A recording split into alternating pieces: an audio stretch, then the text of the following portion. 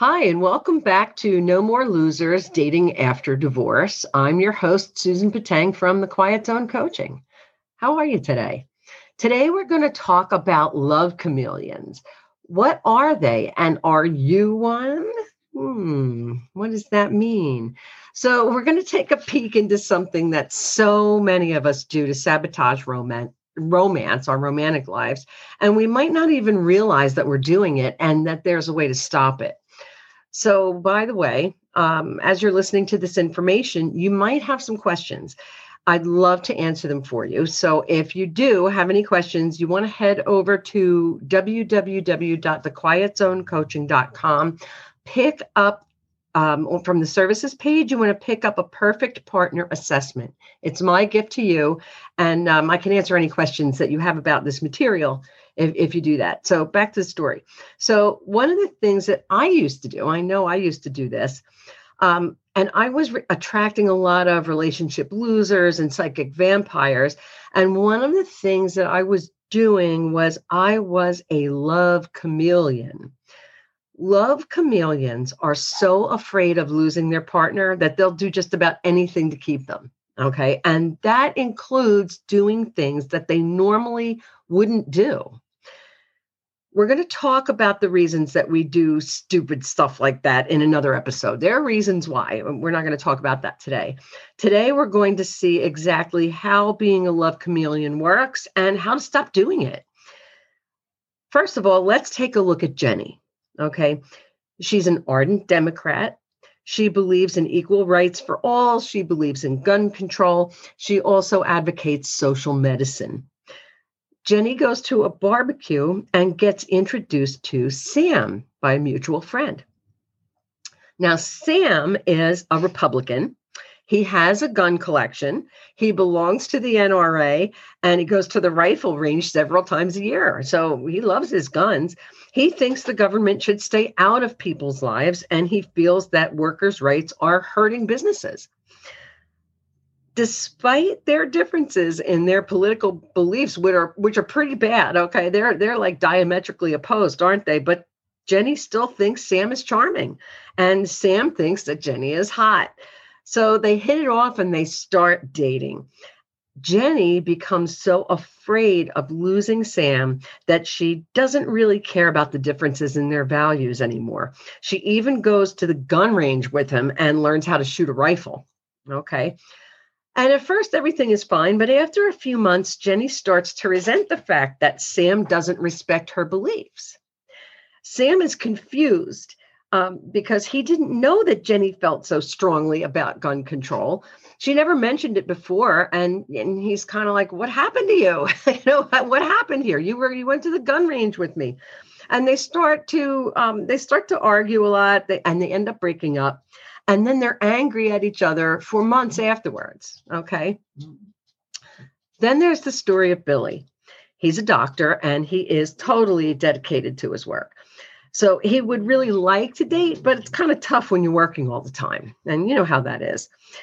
So he's at the hospital and he meets this really hot nurse named Heather. Okay. So she's a nurse in a post-operative ward. She loves her job too, but she also loves her friends and she loves the vibrant social life that she enjoys. So Billy thinks that Heather's vibrant personality is amazing, and Heather thinks that Billy is handsome, intelligent, and oh my God, he's a doctor. Okay. Where do you think this is going to go? What do you think is going to happen? Okay. So many times we meet somebody, we hit it off with them for whatever reason, and then we get entangled with this person, but they're just not the right fit for us. Okay. It's easy to let it happen when we really feel like we need to have a partner, that we're desperate for love, or it's just lonely being at home by yourself. Okay. Part of this problem can be solved by learning to be comfortable in your own skin without a partner. Okay. It's hard to have a partner if you don't like yourself.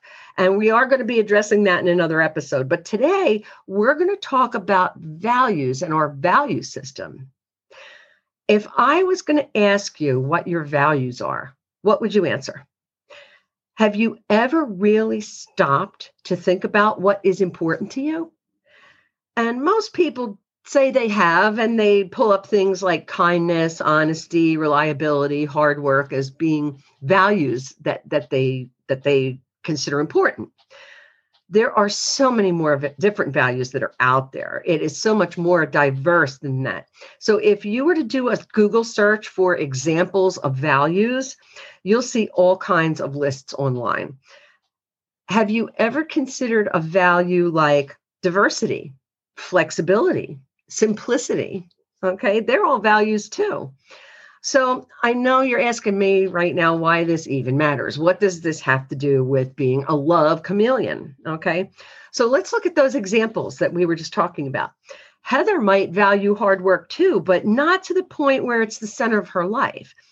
But to Billy, the hard work of caring for others comes before his social life.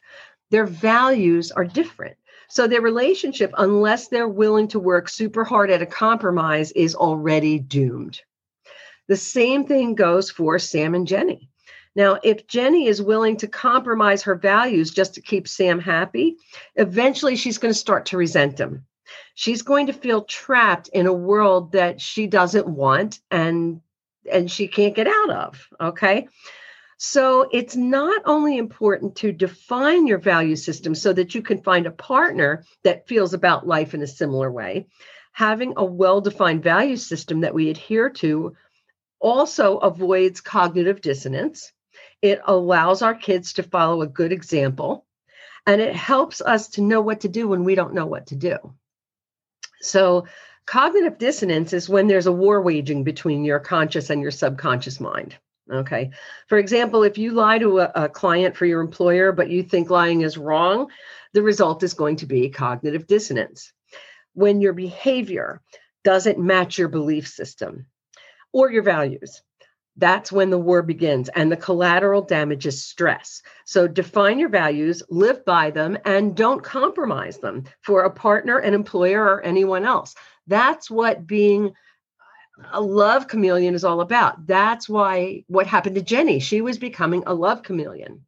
Now, we can also look at the example of Billy and Heather too. So I wonder if either one of them decided to become a love chameleon for the other, or if they just went out on a couple of dates and it fizzled out, or if they actually decided to try to compromise those conflicting values and find a middle ground, which is also possible too, but it's very hard. Okay. And we just mentioned kids too, right? Allowing our kids to follow the good example that we're setting. It's really hard to raise kids in today's world. There is information available to them that our parents would never have allowed us to see. But social media and the ubiquitous internet access lets our kids see so much more. We can be the ultimate example to them by living by our values and then helping them create the value system that they want for themselves. Okay. That way they are going to have a framework to base their behavior on. And in the same way, we can use our value system to mold our own behavior. Sometimes we have dilemmas about the right course of action, right? What's right for one person may be wrong for someone else. And sometimes there are an awful lot of shades of gray too, right? How can we make sure that we're doing what we think is right?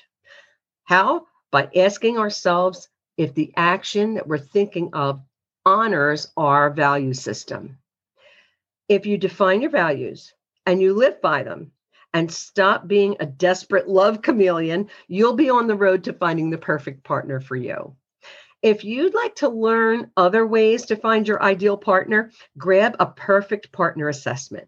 We'll identify 3 things that are holding you back and the number 1 thing that you can do to find the perfect partner for you. That's my gift to you for listening to this podcast. So where I want you to go is to www.thequietzonecoaching.com/services. And you go to my services page on thequietzonecoaching.com and you will see the perfect partner assessment. You click on the link and you can make an appointment for your very own.